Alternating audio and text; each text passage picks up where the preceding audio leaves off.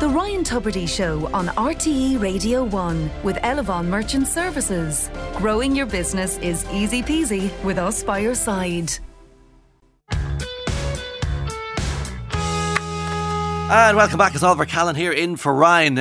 I must mention this for the word geeks out there, because in relation to Boris Johnson and his scandals, somebody very cheeky, Susie Dent, you might know from Countdown. She's the dictionary corner. Is that the thing in Countdown? She was not missing anything yesterday, and she very cheeky. She said the word of the day today is maw worm. So it's MAW-worm from the 19th century. One who insists that they have done nothing wrong despite evidence to the contrary. That's a high class level of trolling, isn't it?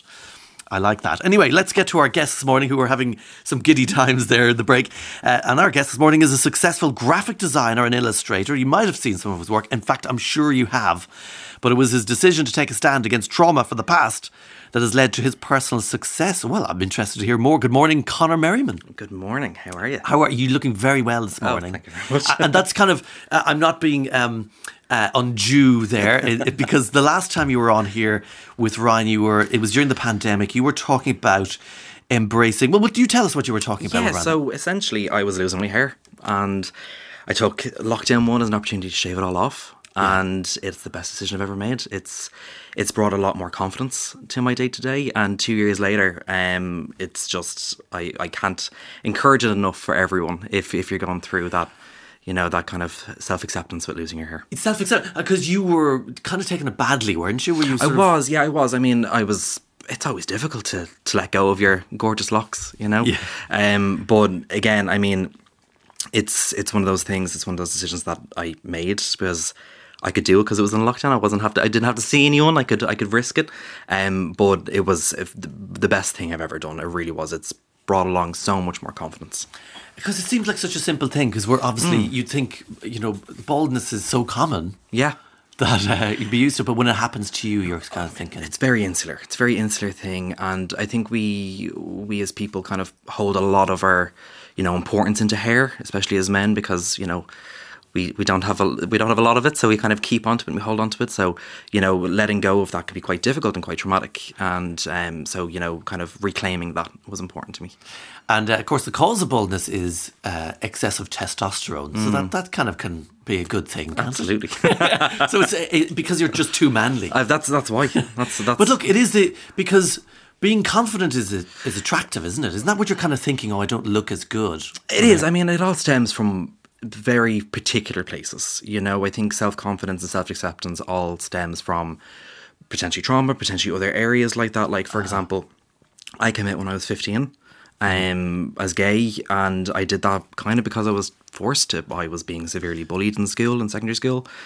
I missed 2 weeks of it. I went on the mitch because I couldn't handle it. That's how bad it was. It was very, very heavy. And you were a school nerd, weren't you, so going on the mitch? Oh, that was unheard of. I would never have done anything like it, And that's how bad it was, that I just couldn't face it, And it was the type of things where, every slur you could think of, we're on air, so I'm not going to say them. Yeah. But you can imagine it, and that's what was said. I was being taunted to and from school.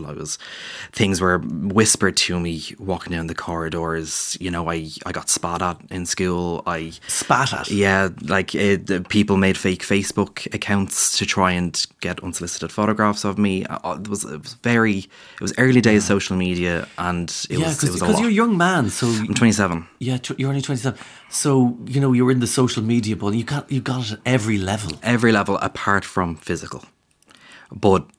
Well, you were spat at. Well, I suppose I was never beaten up, but that doesn't. Isn't it take amazing away. that you're even qualifying the bullying? As I know, horrific as it is. I know. And in fairness, and it's an awful thing that you kind of do go there, but at the same time, you got to find the positives. You got to find a little bit of hope in it, Yeah. That I wasn't as bad as I could have been. But having said that, it was absolutely horrific. I got a glass bottle thrown at me.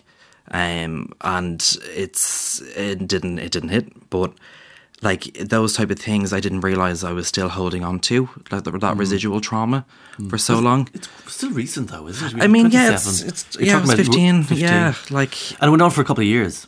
It did. It went on for the last 3 years of school. It was really, really bad in fourth year, and it kind of subsidised a little bit. It kind of didn't become as everyday and as big. But I also, I was very fortunate that my family were incredibly accepting, and my friends at the time championed me and really, really pioneered me.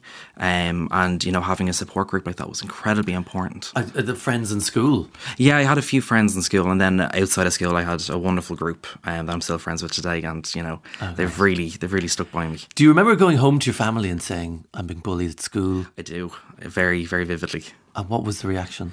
Well, I stood in front of them all. My sister was living in London at the time, and I had emailed her because that was, it was over words, so it was a little easier. And I stood in front of my brother and my parents, and it was night time, and it was January, and I looked at them and I was like, I'm not in school because I'm being bullied, and the reason I'm being bullied is because I'm gay. And there was this huge pressure release when it happened. Yeah. And would I have rathered a different way of telling them? Of course, but I told them that's the main thing. And they were sad because of what was happening, but they were so resilient. They were just, nope, let's get onto this.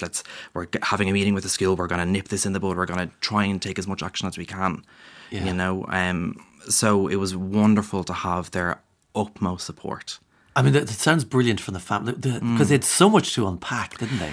Yeah, I mean, there's an awful lot there, Because number one, it's, okay, Conor's gay, and they're kind of dealing with whatever's going on there. Yeah. But it was quite easy for them because their main concern was your welfare. My safety.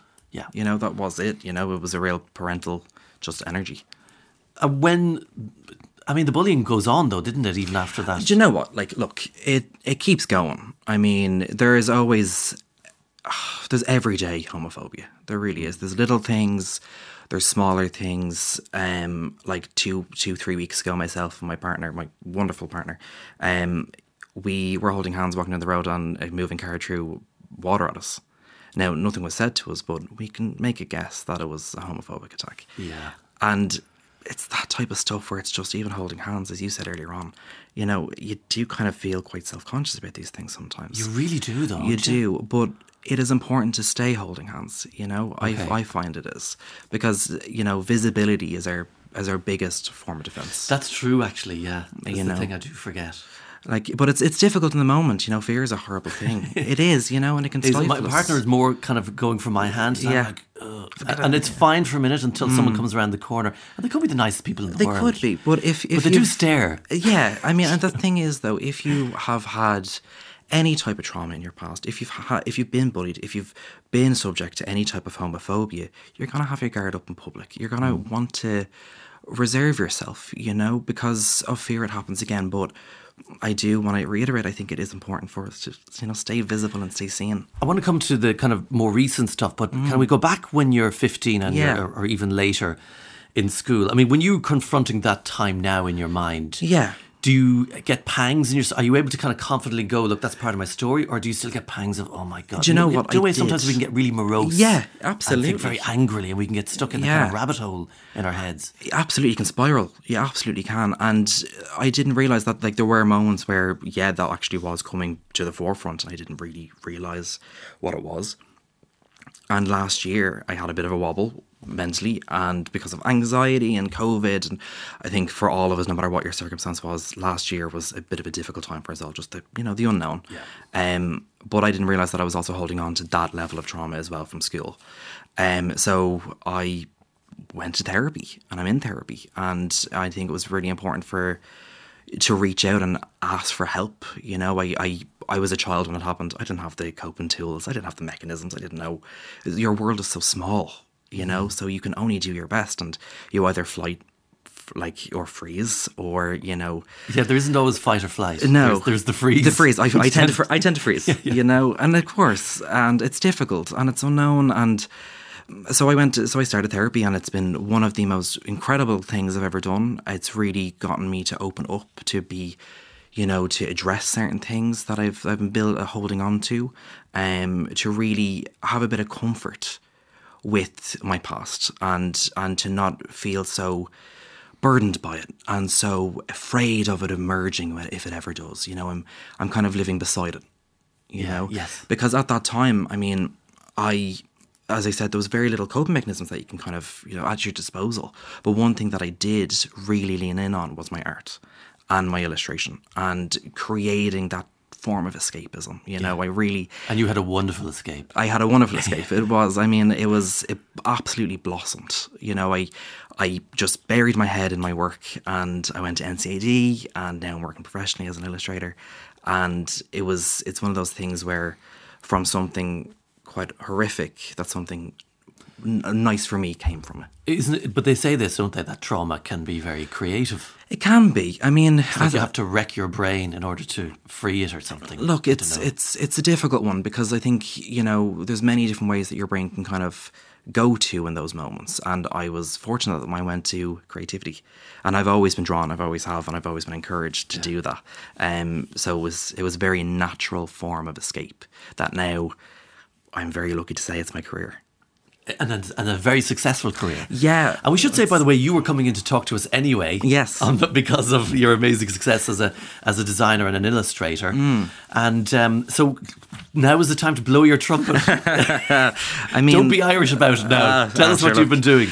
So I work with wonderful clients both in the UK and Ireland. I work with Lighthouse Cinema, doing all their visual campaigns. I've worked with Leah Restaurant, which is now a 2 Michelin star restaurant. In Blackrock in Dublin. Yeah. They are. And most recently, I've just worked on a greeting card range with moonpig.ie. Which is just launched in Ireland. Just launched in Ireland. Here, yeah. It is, yeah. And they were an absolute gem to work with. And the great thing what they did was they had utmost trust in every designer or illustrator that they got in touch with to really echo that Irish voice. Yeah. Because they're a UK company, and they really put a lot of trust and a lot of warmth in commissioning illustrators and designers to really evoke that sense of authentic Irishness. Yes. And it's wonderful if you get a chance to go into the collection. There's cards for every occasion. It's really, really fantastic. And Disney. Yeah, I've worked at Disney as well. That was West Side Story, was it? It was, yeah. The Spielberg remake. Yes, I was commissioned by Disney to do a poster for West Side Story, an illustrated poster for West Side Story, which is now Oscar winning. Which is I'm gonna take that one. I knew I'd have to drag that out of you. So you're a bit too Irish about it. Sure. So it's a terrific. It seems like you got your power back, doesn't it? Because bullying makes you feel powerless. Your parents feel they can't do anything to help.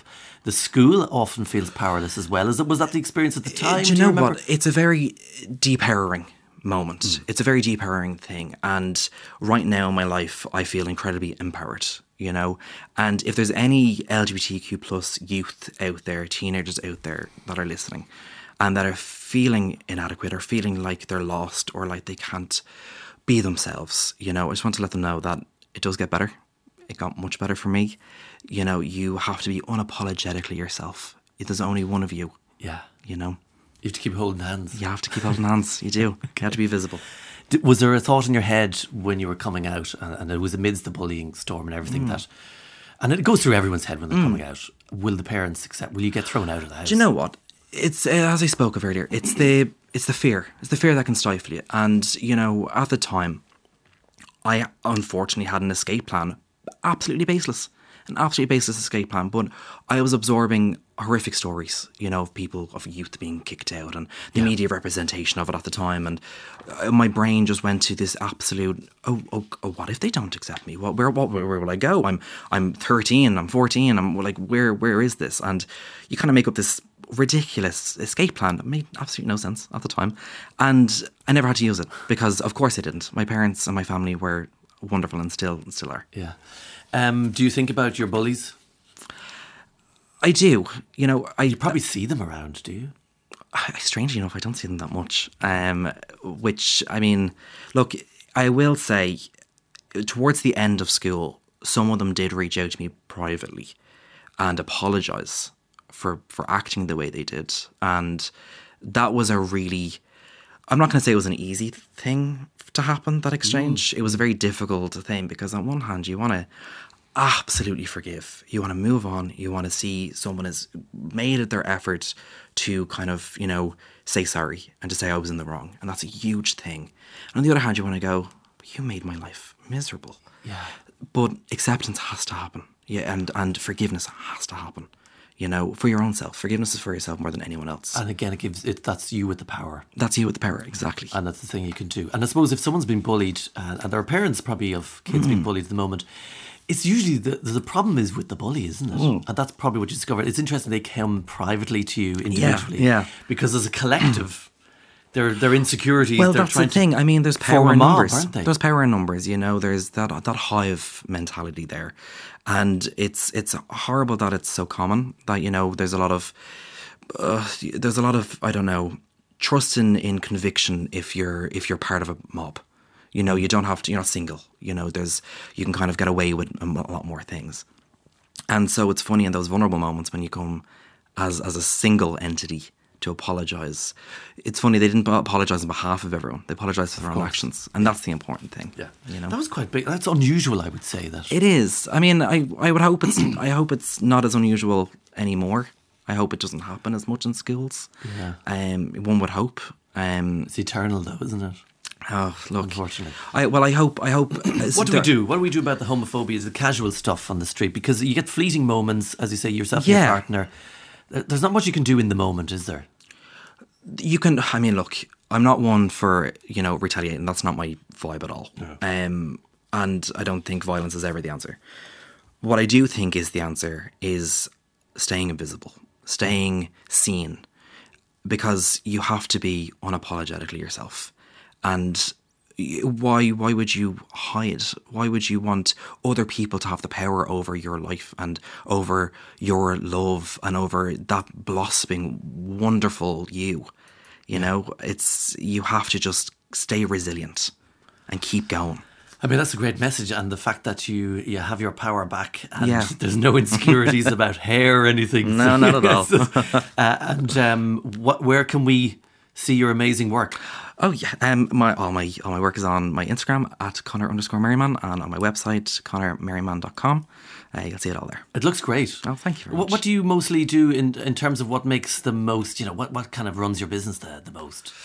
Illustration. People buy stuff and hang on their wall and everything. Yes, I illustrated prints. I work in the film industry. I work in fashion. Mainly illustration, a little bit of branding here and there. You know, working with the people. Yeah. And it's great. It's fantastic. And I think what you're doing actually is part of that campaign. Do you want to mention your partner's name or anything? Or he likes to stay in the kind of shadows when it comes to this public? His name is Adam. He's a wonderful, wonderful man, and he's the love of my life. Thought we better mention that, because that would be the stuff. But listen, Conor Merriman, thanks a million for coming in. Thank you for having me. Continued success to you. Thank you very much. And more power to you, which is the important to word. us all. We'll take a quick break. Thanks a million, Conor.